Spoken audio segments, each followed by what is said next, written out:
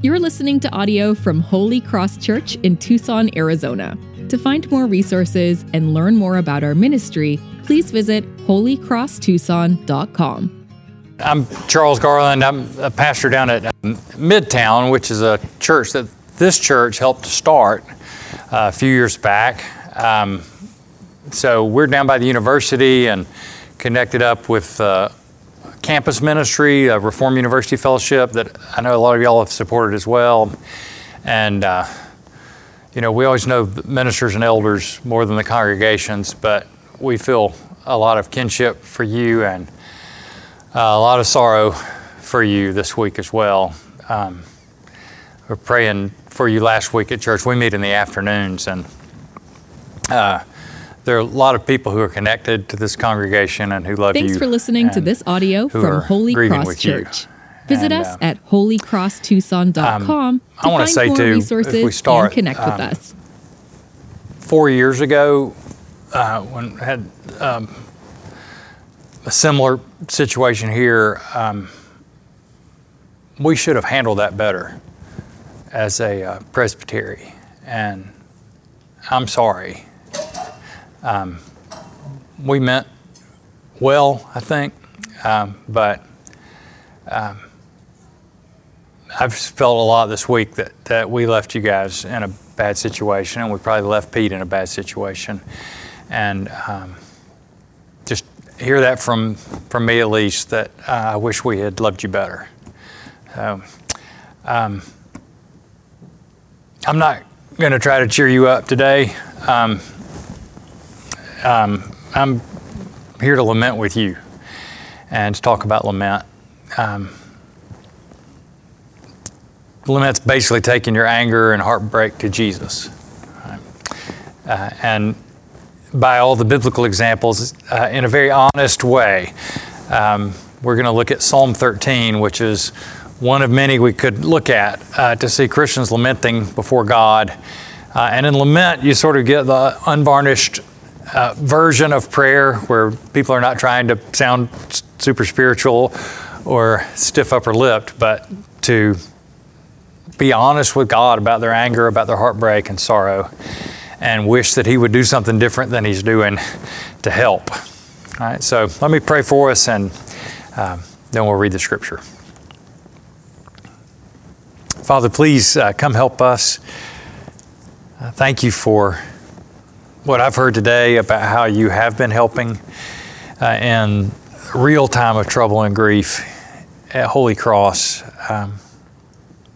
Thank you for the encouraging words of the songs we got to sing, for James leading us.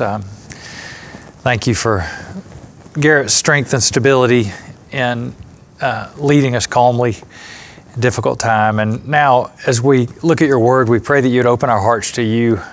Give us what we need. We don't know what we need necessarily, but you do. So come meet with us and speak to us, we pray in Jesus' name.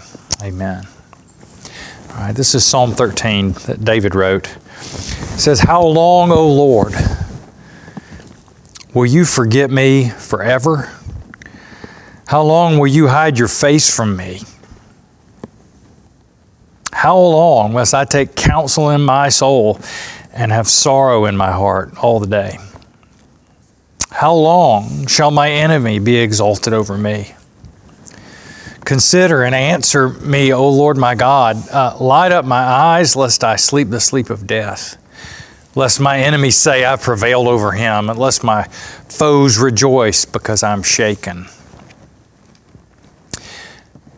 But I have trusted in your steadfast love. My heart shall rejoice in your salvation. I will sing to the Lord because He's dealt bountifully with me." This is the word of the Lord. It's absolutely true, and it's given to us because He loves us.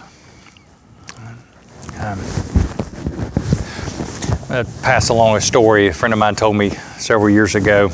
A seminary friend went to Florida in his first call out of school, and in their church there was a man he would notice, an older man who'd come in kind of sporadically, sit in the back, and most of the times when he showed up he would leave before the benediction.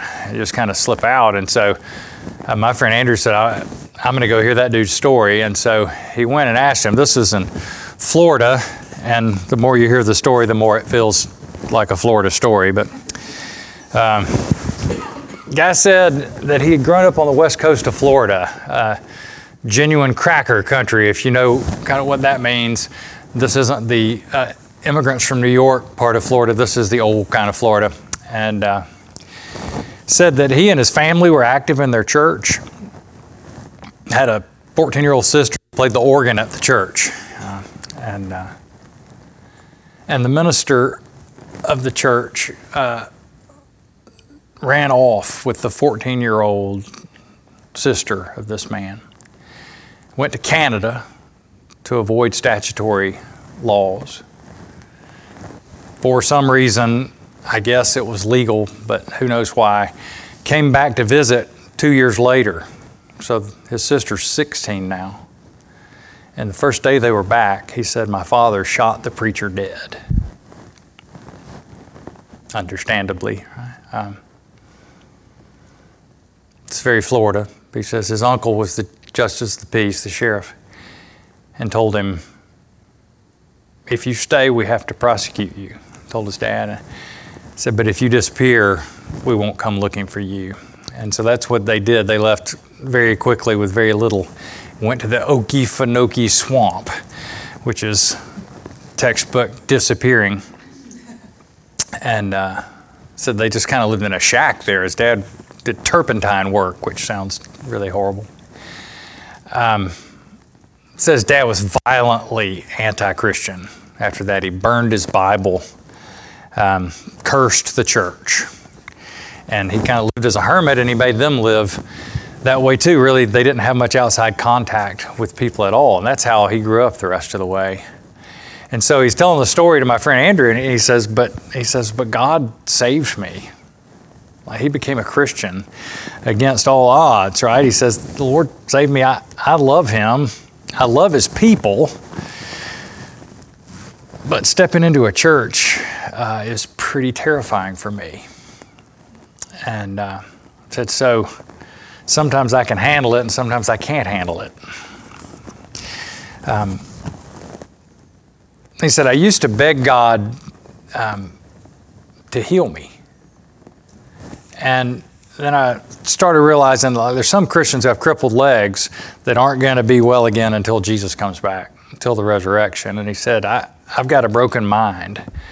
And I'm waiting for the day when I see Jesus and my mind will be made whole again. But kind of living with it in the meantime, he says, but I'm okay. He says, I know Jesus. I know I'll see him. But this is kind of best I can do. You think that's okay as a response? I mean, that's not the testimony we put on the church website, for the new people. But I kind of respect it. I think he's doing better than I'd do in that situation.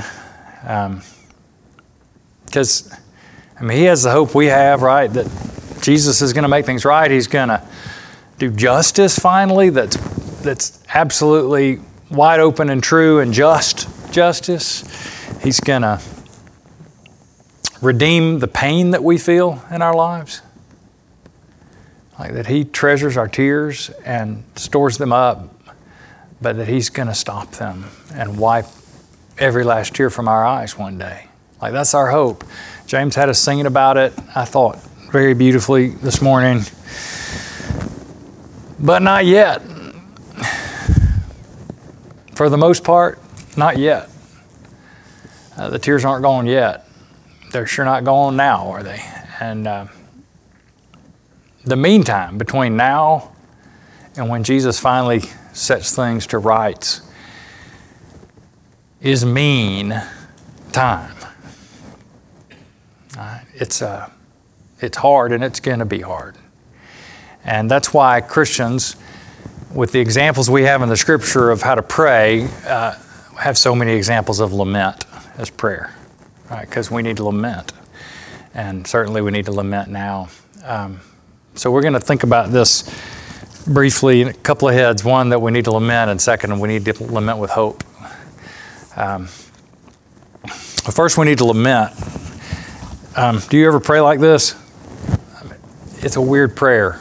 Like, my prayers are more like, like a 4-year-old's Christmas list. I want this, and I want that, and I want this. And David hardly asks for anything here. Like, he's just kind of unbridling himself. Right? He's mad, and he feels forsaken, and he's on the edge of despair, and like, I can't take this. Right? That's his prayer. I can't take this. What are you going to do? When are you going to do something? But it's a good and needful prayer, right? He needs to pray this way. C.S. Lewis, who talks a lot about grief, better than most of us. He talks about everything better than most of us, but he said this, it's kind of striking in lament. He said, "Where is God? Go to him when your need is desperate, when all other help is vain, and what do you find? A door slammed in your face, and a sound of bolting and double bolting on the inside, and after that, silence. You may as well turn away, because the longer you wait, the more emphatic the silence will become." Now, is that how a Christian talks? Yeah, that's how a Christian talks. That's lament. That's how David's talking. Those are words of a believer, right? That's his way of saying, how long?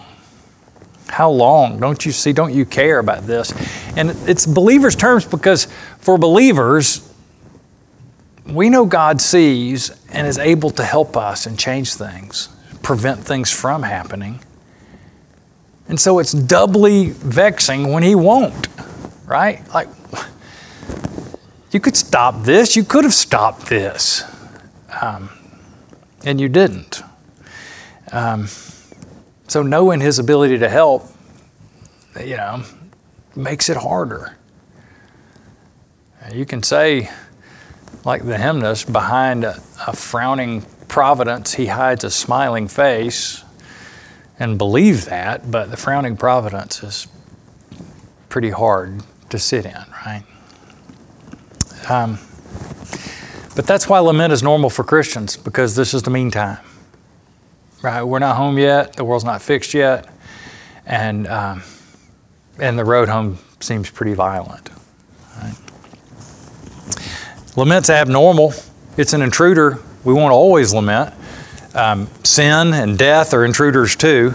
And these things are temporary. In heaven, there will be no lament, right? That's going to end, but not yet. And because we live in the meantime, it's okay to lament. Like, it's okay to complain. You don't have to spiritual up your prayers to make it sound like you're embarrassed for hurting, right? You can pray and say what you need to say what you need, what you feel. It's not ungrateful to do that. It's not weak to do that. And what else are you going to do with your pain? What are you going to drink? Numb it? Are you going to distract yourself so you don't have to think about things? You're going to do what stupid Christians do, which is try to overwhelm your pain with optimistic faith. Pain don't hurt. I'm a Christian, right? I worry that that's what we did 4 years ago, as we tried to overwhelm pain with optimistic faith, and lament is better, right? We have to take our pain to Jesus in the meantime. But we lament with hope, right? Something changes between verses 4 and 5 in this psalm. I don't know what. But he went from, I'm shaken, to I have trusted in your steadfast love. And maybe he's just remembering it, I mean, it takes a long time to write out a poem, I guess. And he's trying to say, yeah, kind of like James had us do when we sang today. Yeah, I know him at the bedrock. I do have a real hope. He is going to fix things. But what he says is pretty specific. He says in verse 5, I've trusted in your steadfast love. And your translation may say something like loving kindness or something. They always struggle to translate that word because it seems to be, it's a pretty rich idea. It's God's committed, faithful love for us that can never end. You know, it's close to what we say when we talk about His grace in our lives. It's like He is never going to let you go. And David's saying, I trust in that. I trust in that promise that He's never going to let me go, even though I'm bewildered right now. You know? So the word steadfast love there, it's supposed to be like a window into God's heart for us, though. That knowing us as He does, He knows us to the bottom, and He's decided to move out towards us with love and mercy to come rescue us instead. It's because He loved the world that He sent His Son to rescue us, and that He's committed to having us and getting us home to Him. And so that's what He kind of latches on to in the middle of His grief is, I know because of Jesus coming for me, that it's safe to trust Him, and that I'll be okay if I trust Him. So, and the idea that in order to rescue us, that Jesus entered into our suffering and grief, it feels immensely important to me at a time like this, because it means that God doesn't just know our sorrows, but He's empathetic. Like He feels what we feel. He has felt what we feel. He feels what we feel now. He feels it more deeply than we do. He's more angry than you are. He's more brokenhearted than you are. And I don't know why that works the way it does, but it's tremendously comforting to know you have an empathetic God, right? And He's going to end it, right? He's going to end our tears. He's going to end the curse. And it won't be like this forever. And, look, I hope for better days for Holy Cross than this one. Being with you all this morning in both services and the congregational meeting, I'm a lot more optimistic about you all than I was driving over here. And I know, that Jesus' promises are true and He's going to end things that are broken. But now is the time to lament. Yeah. It's the time to lament, to take your anger and to take your heartbreak to the empathetic ears of Jesus. C.S. Lewis, again, talking about suffering, he said, when you're suffering, a little bit of courage is better than a lot of knowledge.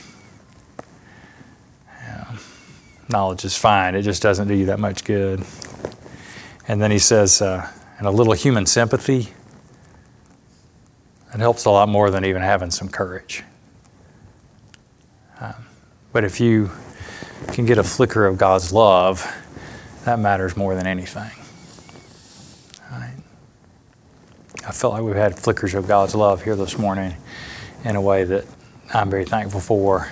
There's some beauty in the midst of pain. So this is the meantime. Lament. We're not home yet. But lament knowing it won't always be this way. Thanks for listening to this audio from Holy Cross Church. Visit us at holycrosstucson.com to find more resources and connect with us.